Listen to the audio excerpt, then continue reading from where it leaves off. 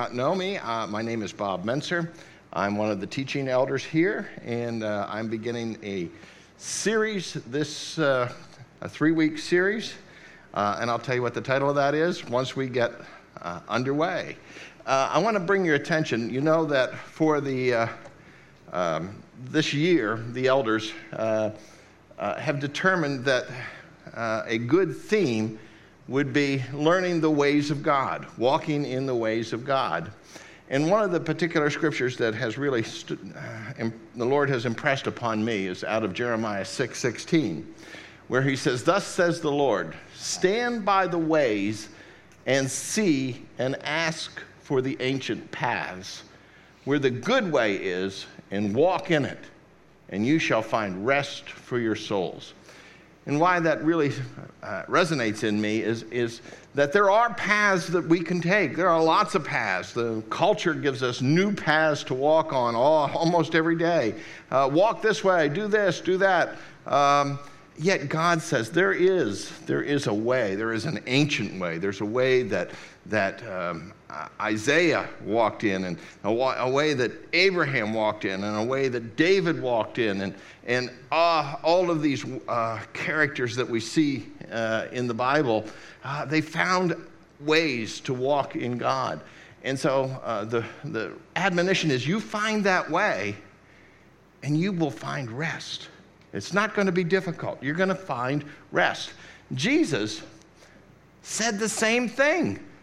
In Matthew 11, he says, "Take my yoke upon you and learn from me.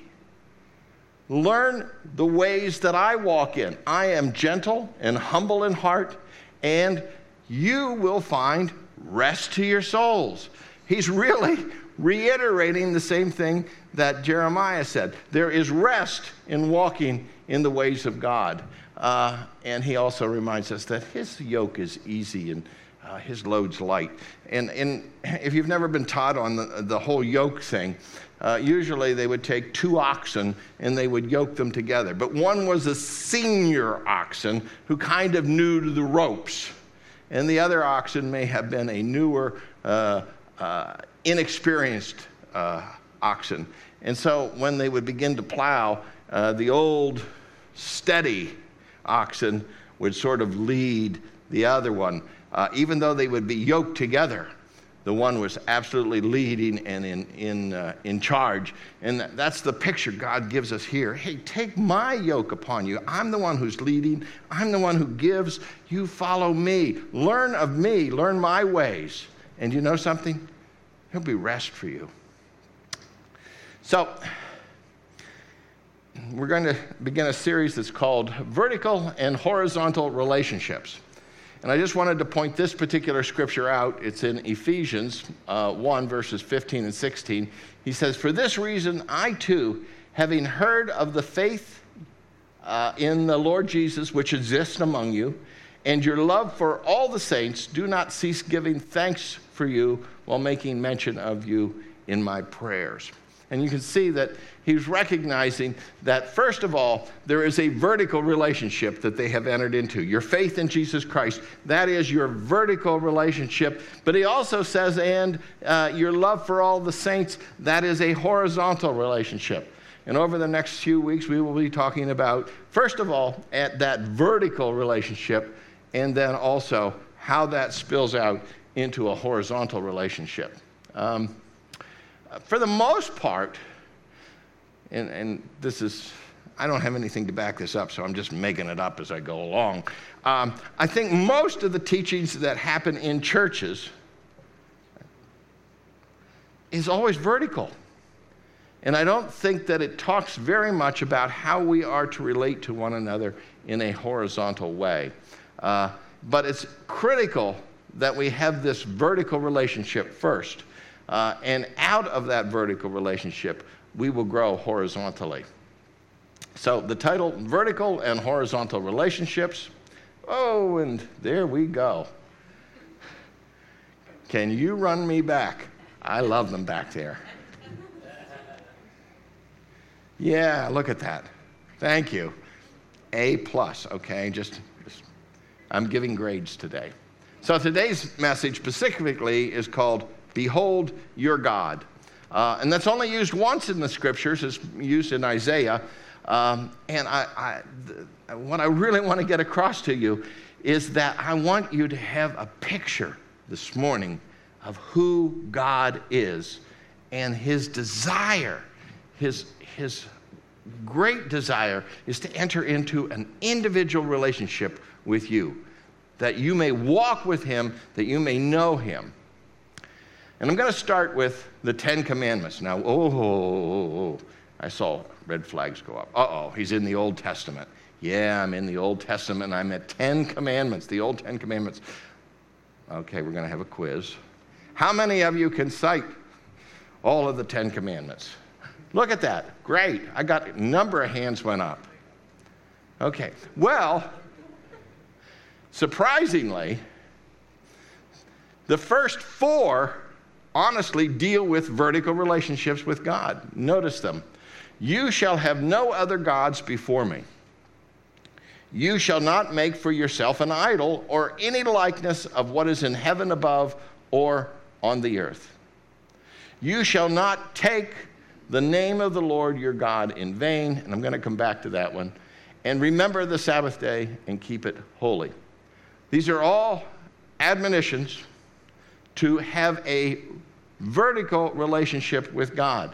And the reason I just really wanted to look at the third one there, you shall not take the name of the Lord your God in vain, is so misrepresented and so misthought of that I want to lay it out really what I clearly believe it says. They've used the word take, and the word take, really they should use the word bear or carry. You shall not, we're told in Scripture to bear one another's burdens, which means to carry one another's burdens. Bear with one another, carry with one another. And so here's what the Lord is saying is you shall not carry the name of the Lord your God in vain, in any sort of dismerited fashion. Don't walk here. Don't carry my name in a unmerited fashion. Not talking about swearing. He's talking about he has put his name on you. And I really appreciated last week. Will, that's it. Where's Will? There he is. Talking about the name of the Lord. And God has put his name on us. His name is holy. His name is other. And he said, I have put that on you. Don't walk around here as if it's not important. Don't bear my name without any sort of merit. Don't desolate it. Don't say, oh, I'm a Christian, and then respond as you would in the world. So those are the 3. I want to just add to that thought from Leviticus 22, and where God says, and you shall not profane my holy name. Now, he's not really talking about swearing. And, 9 out of 10 times you'll talk to somebody and they'll say, oh, yeah, you're not supposed to swear. You're not supposed to use the Lord's name in vain. No, it has to do with don't carry it in a way that is, it dislikes it, unmerited it desolates it, it crumbles it. So he says, you shall not profane my holy name, but, and this is kind of interesting, I will be sanctified among the sons of Israel. I'll be sanctified. God saying he'll be sanctified by you. And what he's saying is you will represent me. You will represent me and I will be sanctified. I will be set apart because of who you are.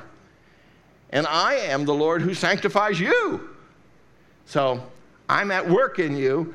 And while I'm at work in you, don't profane my name. Don't disgrace me. Don't treat me as if I am something common. because I'm the one who brought you out of Egypt. I brought you out of darkness. I brought you out of death. I brought you out to give you life that you may walk in this newness of life. And I am with you to teach you. Learn of me. Walk in my ways. And that's what he's saying here. Then if we look at the other 6 commandments, they all happen to do with a horizontal relationship. The first one is to honor your father and mother. Don't murder. Don't commit adultery. Don't steal. All relationships between peoples. And you shall not bear false witness against your neighbor. Don't lie about your neighbor, and don't covet your neighbor's stuff. These are all horizontal relationships, and we're going to unpack those over the next few days. Jesus really said the same thing, and he's got a better summary than me. He says they came to him and they said, "What's the greatest commandment?" And he kind of thought, well, that's pretty easy. That's the first 4. It says, "And you shall love the Lord your God with all your heart, with all your soul, with all your mind." This is the greatest and foremost commandment. That vertical relationship. Oh, and then there's a second one. The second is like it. You shall love your neighbor as yourself. Treat people the way you want to be treated. And so we have this picture of a relationship that God wants us to walk in, but first of all, it's with him. And secondly, it's with his body. Now, this is an interesting passage from Exodus. God has brought Israel out of captivity. They were enslaved in Egypt. They have been there for years and years, and God has said, I am going to set them free. So he brings them out, and he brings them to Mount Sinai, and at Mount Sinai, he says, he makes a covenant with them. Now then, if you will indeed obey my voice and keep my covenant, then you shall be my own possession among all the peoples, among all of them. For all of the earth is mine, and you shall be to me a kingdom of priests and a holy nation. These are the words that you should speak to the sons of Israel. He didn't say this just to the Levitical priesthood. He said this to all of them. You will be a kingdom of priests. What's the priest's job? The priest's job is to represent the people, the other Gentiles, and represent God to them as a priest, a holy nation. And this is what was intended. God said, I am going to have you be this nation, an entire nation that will sparkle, that will be light about my ways and who I am, and you will represent me. Just keep my covenant. Well, if we turn over to Exodus 32, things went downhill. You know why? Because we have the golden calf. And immediately they break the first two requirements of the covenant. And so he says, not going to work. But I have a plan. From Hosea 2:23. God says, and I will say to those who were not my people, you are my people. And they will say, you are my God. Now here he's foretelling about you. He's telling, hey, there's going to be a people that are not my people that I am going to call my people. And you know what they will do? They will say, you are my God. And Peter reminds us of that in 2 Peter 9:10. And he says, you are a chosen race, a royal priesthood, a holy nation, a people for God's own possession. That's who you are. You are a royal priesthood, not just a priesthood, a kingly priesthood. You know why? Because we have the King of Kings, and he recognizes that you are kings. You are kings and you are priests. You are a nation. You are a people that he has called out of darkness. And that's what he goes on to say here. That you may proclaim the excellencies of him who has called you out of darkness into his light. For you once were not a people, but now you are the people of God. You had not received mercy, but now you have received mercy. Now, if this was really a Pentecostal congregation, I'd say, do I get an amen on that? Amen. Yes. You were not a people, you are now a people. You not only are a people of God, you represent him as priest. You represent him as a holy nation. A nation, a people set apart. Holy means absolutely other, different, not common. You are not a common people. That's who God has declared you are. And we are to tell others about this God who desires to enter into a personal relationship, a relationship in which you can testify of his goodness, of his mercy. That's who you are. Well, so if we think about it, a vertical relationship is one in which God says, you do the being and I'll do the doing. All you have to do is be you and I'll do it for you. When he calls us into a horizontal relationship, he says, you be the doing and I'll do the being. That's kind of a play on words. I made it up myself. I'm very proud of it.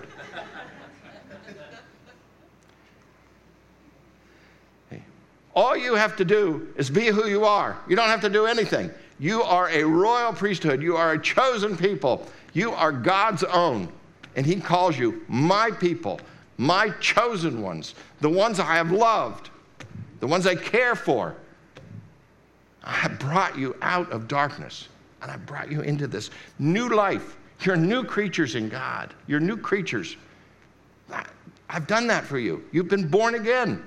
Now, walk in it. Okay. And if I'm going to walk horizontally, then there are going to have the things that I do, while he just is who he is. So he may call you to do things. So Christianity is not a religion. It's a relationship with God. And if you're in here today and you're thinking, wow, I can have a relationship with God, the living God, the one who created everything, the one who died on the cross for me, the one who can bring me into a new world, a new relationship. Yeah, that's not religion. We sang that song today. Don't take away all of my religious thoughts. You know why he wants to take away your religious thoughts? Because he wants you to walk with him in his ways.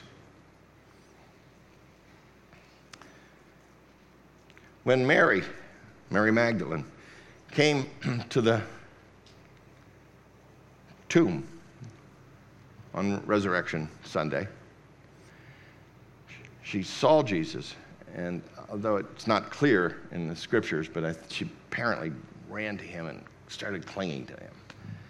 And Jesus said to her, "Stop clinging to me, for I've not yet ascended to the Father. But I want you to do something. Here's what I want you to do. I want you to go to your brother and say to them, I ascend to my Father and your Father and my God and your God." And this is opening a whole new door. You have a Father. You have a heavenly Father who cares about you, who watches over you. Just as a father on earth watches over his children, so God watches over you. You have a relationship that is called a father relationship. But you also have this relationship with God.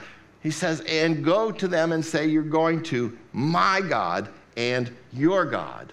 And so we see that this is a relationship that is fostered on a fathership and also on one of which he is God. He is other. He is the creator of all things. And you are called into relationship with him. I'm just astounded to think about that. Sometimes I just think, the God who created everything, that's what he desires. He desires to have us walk with him and learn of him. You know why? Because he's gentle and lowly. His heart is much different than ours. Learn of me. Walk in my ways. Malachi gives us a warning about that. Malachi 1:6 says, as a son honors his father and a servant honors his master, then if I am a father, where's my honor? Do you honor me as a father? Is our relationship one in which you honor me as a father? Or if I am a master, where's my respect? Do you treat me as the Lord? Do you treat me? And he's encouraging us to say, yeah, I want to lay down all of the things that are my ways and walk in your ways. I want my relationship to be one which is full. And God says, that's exactly what I want. I want you to come to me. Come to me, all you who are heavy laden, who are burdened down, and I'll give you rest. I'll give you rest. All you have to do is come to me. I have open arms for you. Well, we get to know someone by investing ourselves in them. Now, a little quiz. If I were to ask you, there used to be a show 100 years ago on television. I'm probably the only one in here that would remember that. I'm looking around. Well, it was a pretend show, and they would have this guy who would invite, he would say, who would you like to have dinner with? Now, on the show, it was who is a living or a dead, and I'm asking you this question. If you could have dinner with anyone who is dead, no longer a living, and you could have them come to your table and you could spend an evening with them while you ate and talked, and don't give me a church answer. I don't want a church answer. Oh, I'd have Jesus there, or I'd have Paul there. No, I'm thinking about who might you have, and I kind of thought about this myself, and I thought, there are people that I would probably like to have a conversation with. Abe Lincoln, maybe George Washington, Teddy Roosevelt, or maybe Rosa Parks, or maybe Martin Luther King Jr., or maybe Amelia Earhart. I mean, what happened to you, Amelia? I'd get an answer. How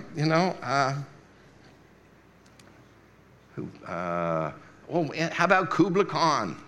Great warrior. Or George Patton. How about Joan of Arc? I don't know very much about her. I'd probably say, who would you have? You think about that. I didn't hear you. What? Hogan and Lewis. Yeah. Throw her out. So, and what kind of questions would you ask them? And so, Ephesians has a lot of layers to this particular passage in Scripture. It says, for this cause a man shall leave his father and his mother and shall cleave to his wife, and the two shall be one flesh. This mystery is great, but I'm speaking with reference to Christ and the church. And certainly he's talking about this marriage between the church and Christ. But there's also a deeper sense here that there is an intimacy that is developed in a marriage. I've been married to my same wife for 52 years. 52 years. Yeah. Wow. And listen, when we first got married, we'd go to bed, and I'd take my socks off just before I got in bed. Don't you take your socks off before you get in bed? Sure I do. Yeah. Well, I'd leave them there. And they'd be there the next morning. The next night, I'd have another pair of socks on and take them off and leave them there. And she said, "Don't you ever pick up your socks?" Now, that was a learning session for me. Because I think I've got it. I'm supposed to pick up my socks. I never picked up my socks before. What kind of marriage is this that I have to pick up my socks? You know? And I'm sure, oh, look at Matt and Cassidy down here. How many years have you been married? How many years? Oh, a month. You are going to go through such a learning process where you get intimate, you understand, don't do this. You know, my wife can tell you all of the foods that I like. She can tell you all the foods that I don't like, you know. Cucumbers. I don't like cucumbers. And it's not too bad when they're served in a salad and they're whole, you know, it's just a slice. But some people are really tricky about these cucumbers and they chop them up. And I have learned the skill with my fork. I can separate cucumbers quite easily out of a salad. And she knows that. She knows my political thinkings. She knows my theological thinkings. She knows the movies I like. She knows the books I like. She knows a lot about me, much more than you. She knows my favorite color. You guys don't know my favorite color because we don't have that kind of relationship. And God says, I want to be in a relationship with you where you know so much about me.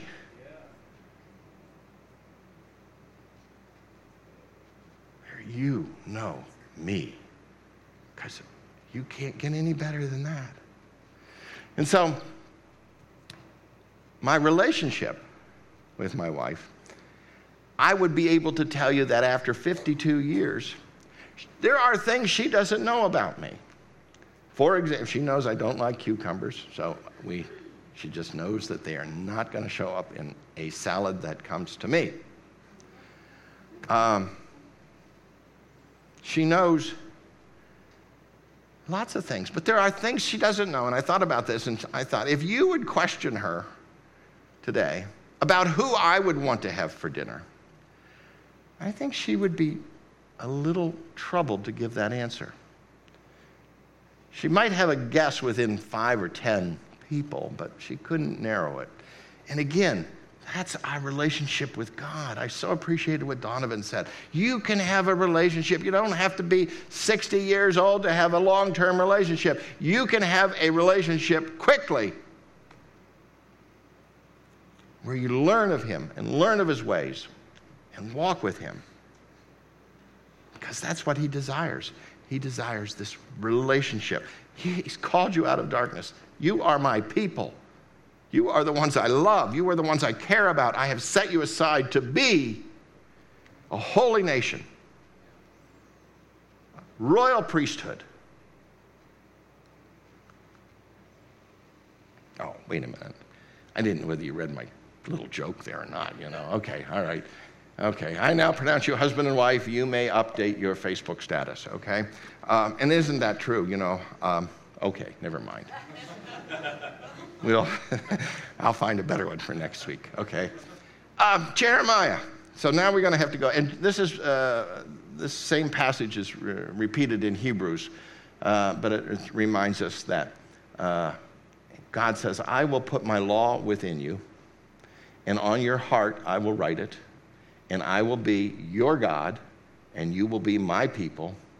And you will not teach again every man his neighbor and each man his brother, saying, know the Lord. Okay, I don't know the Lord. I don't know who he is. You have to tell me. No, he says, that's not the kind of relationship we'll have. We'll have a relationship where I've given you a new heart, and I've told you the things that I want, and I've laid those on your heart, and I've given you a new one, and now you can say, oh, I know him. From the least of them to the greatest, declares the Lord, for I will forgive their iniquity and their sin will I remember no more. What a wonderful, wonderful relationship. He's declared no longer. All of your sins forgiven. All of your past debts forgiven. And now we can have this open relationship that I can teach you about myself. Again from Jeremiah. Thus says the Lord, let not a wise man boast of his wisdom, and let not the mighty man boast of his might. Let not a rich man boast of his riches, but let him who boast about what? Boast of this, that he understands and knows me, that I am the Lord who exercises loving kindness, justice, and righteousness on earth. For I delight in these things, declares the Lord.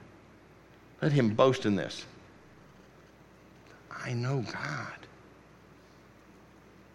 Not only do I know him, I understand him. And when I sing the song, help me lay down my ways, Lord, let me pick up your ways, I'm not just mouthing a song. Don't make it just another song. Make it a cry of your heart. I want to lay these down that I may walk in your ways, that I may boast that I understand you, that I boast that I know you.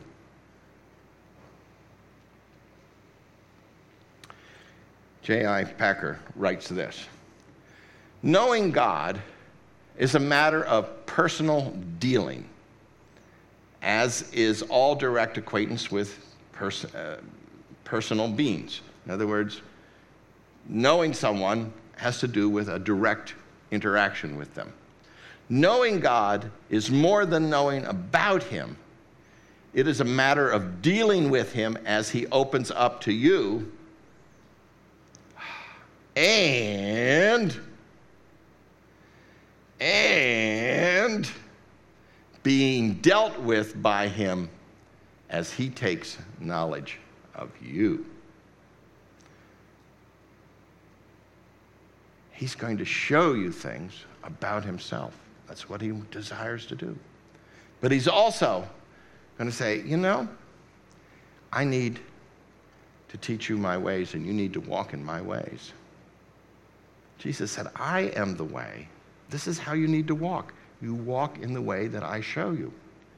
You walk as I walk.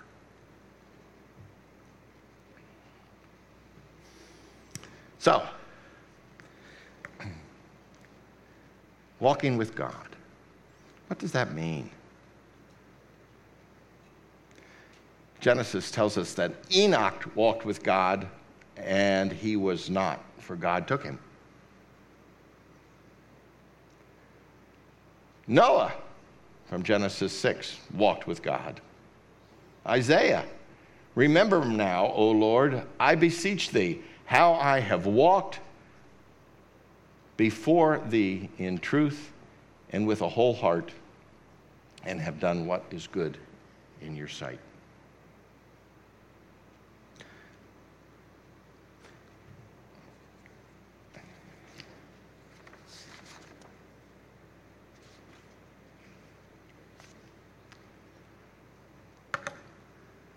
Walking with God is actually a metaphor.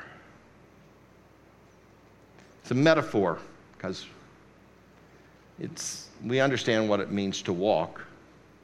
And say walking with God means that you are interacting with him, that you are speaking to him, and he is speaking to you. And we talk about that in terms of walking with God as if it's a journey. And it is a journey. And we can think of that in those terms. It is a way in which I interact with God. I walk with God. I interact with him. I know him. I learn of him. And I put on those things that he shows me. And I take off those things that impede our walk.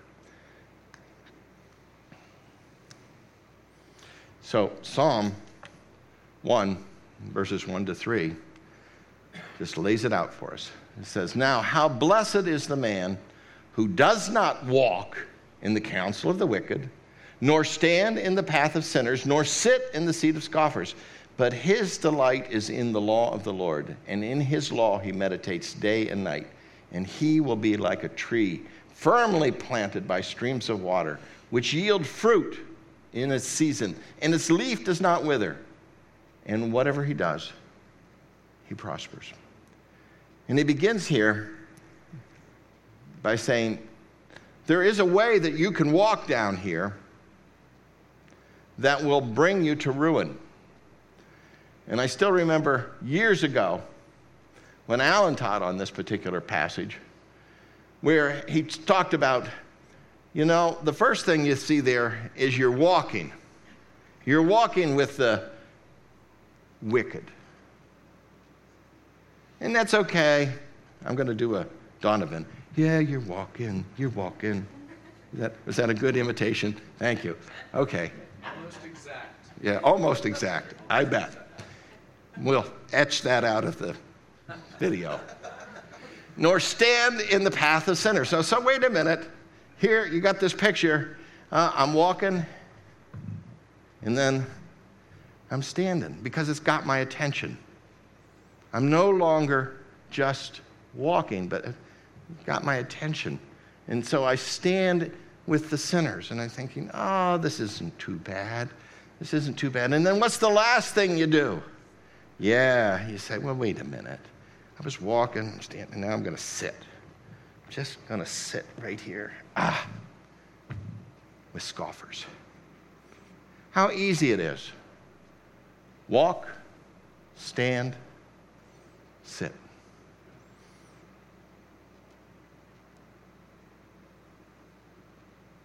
Carried away, left behind, tricked, deceived. This is okay here. This is okay. I mean, you gotta learn to deal with the world, don't you? I mean, it's okay to borrow some money from the grocery store, or it's okay to whatever you come up with, because it's okay. And you've moved from walking to standing to sitting. But God says, here's what God says. But the man who's really going to be blessed, his delight is in knowing God. His delight is in the law of the Lord. And you know what he does? He meditates on it.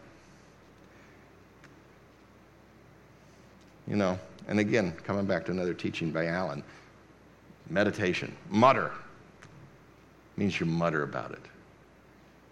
Not in disgust, okay? But just take the words of God. I'm thankful for you, Lord God, for you are the one who has called me out of darkness, and you've called me into your light. You've called me a child. You love me. Thank you, Lord. I want to meditate on that. I want to meditate on all things work together for good, for those who are called according to his purpose and love God. We begin to meditate on those good things, and he will be, now, this is going to be, you're going to be like a tree firmly planted by streams of water, and you are going to be fruitful, and you're going to be fruitful in seasons, and your leaf is not going to wither. And, and God is going to promise you something, that you will prosper out of that walk with him. Amos raises this question. Can two walk together unless they are agreed?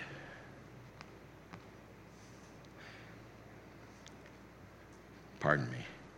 52, 1 month. Good, the bad, and the ugly in marriage. It's a wonderful picture because you learn things about one another in so many ways that you didn't know when you were first married. I mean, we won't go there. But there were many things that we didn't agree on. And we kept saying, hey, we can't walk together unless we come to agreement on this. And God says, there are things that you are thinking. There are ways that you have that you can't walk with me because you're not agreed with me. You've got to agree with me, and then we can walk together. So let's talk a little bit today about walking the vertical journey. And I'm going to have to move along You know, the word, just in the New Testament, the word walk is used over 60 times in a descriptive sense, in a metaphorical sense of explaining our relationship with God. Walk in a manner worthy of him.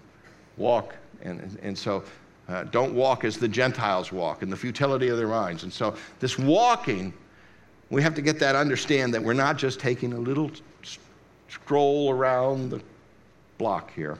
This is a walk in which we are entering in a deeper relationship with the Creator of the universe.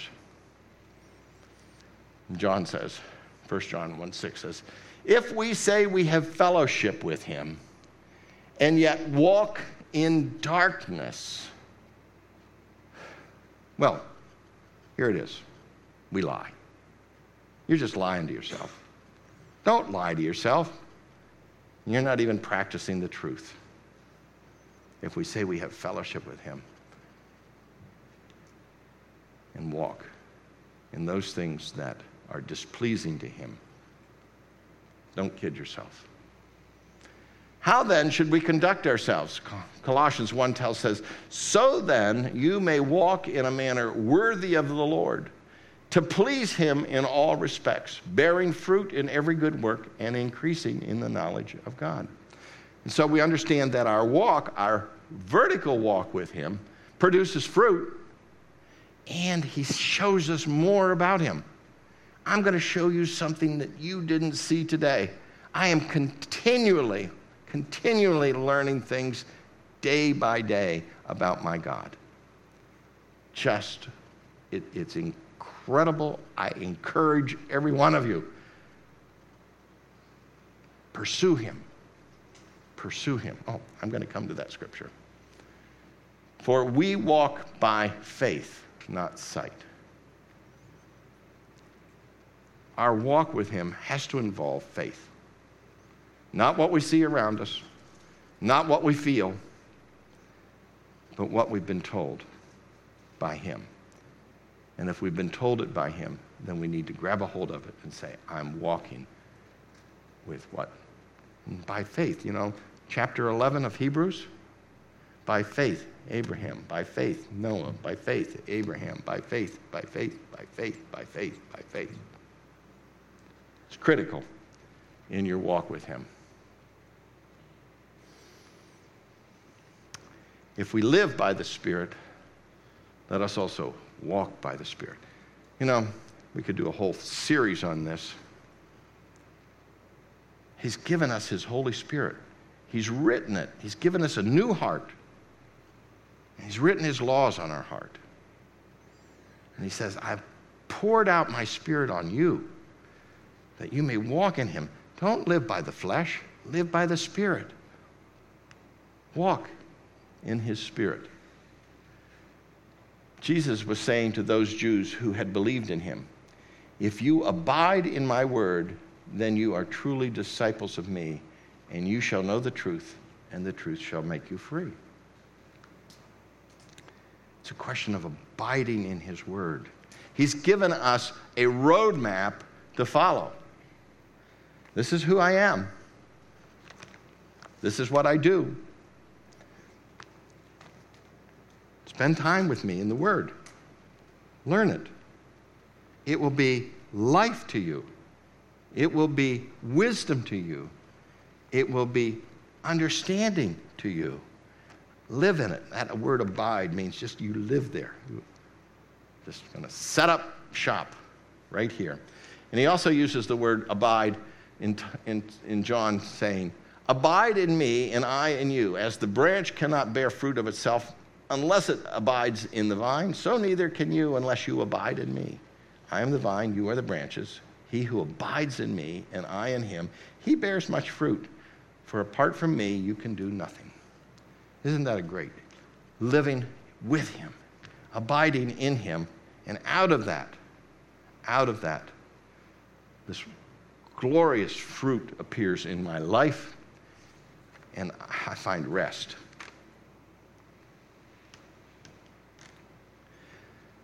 The 3 P's.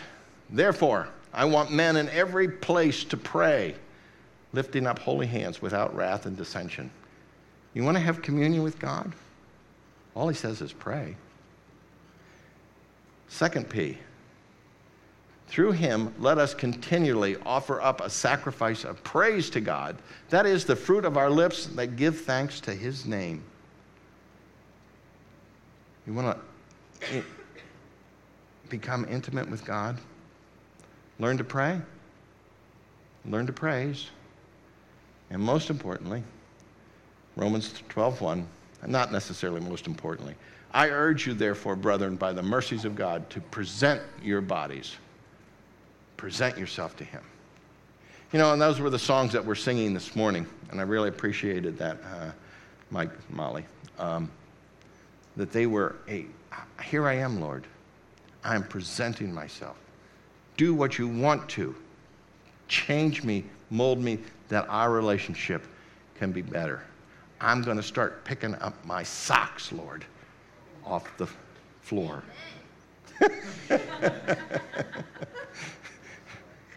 Nah, that happened years ago, okay? We're on to folding laundry and doing the wash and stuff like that, you know. That's where we're at now.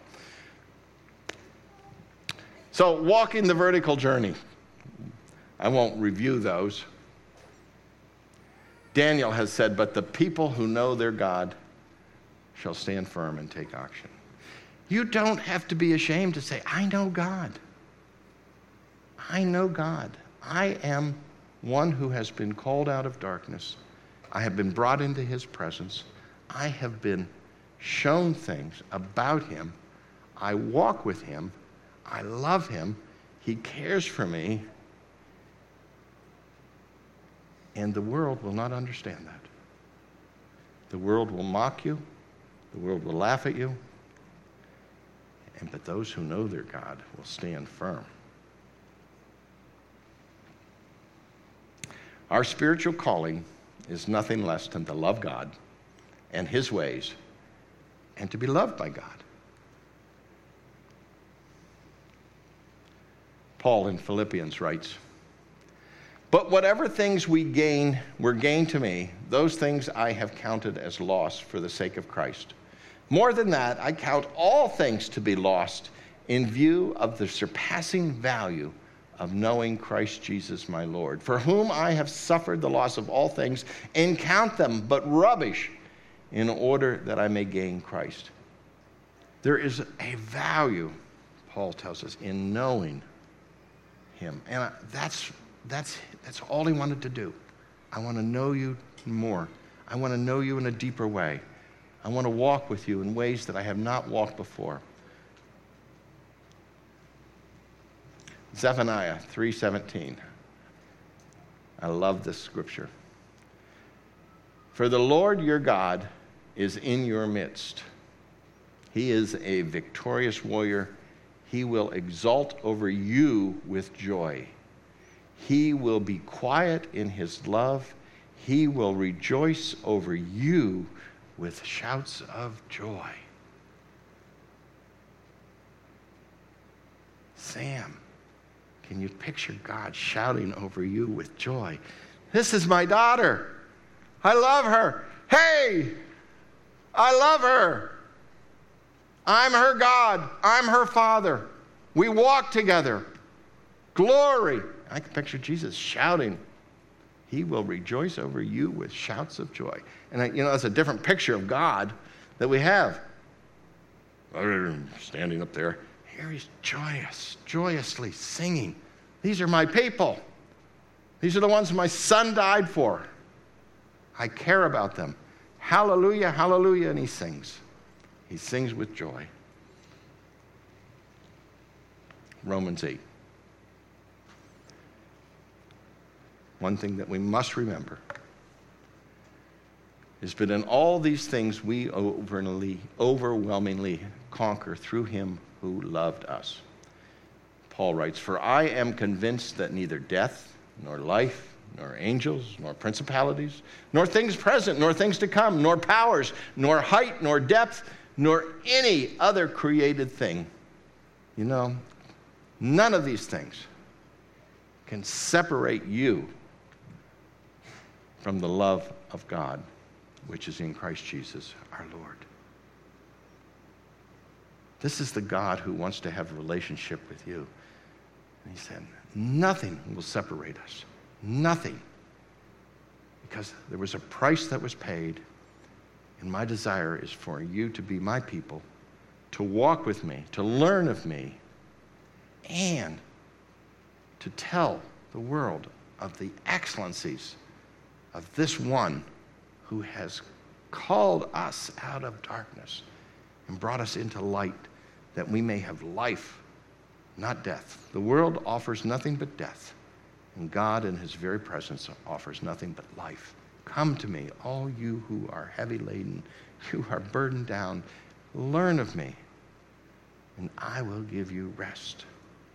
God's desire for that vertical relationship is for us to come to him and sit at his feet, as the song went, and not leave there and say, Lord, teach me what you have for me to learn.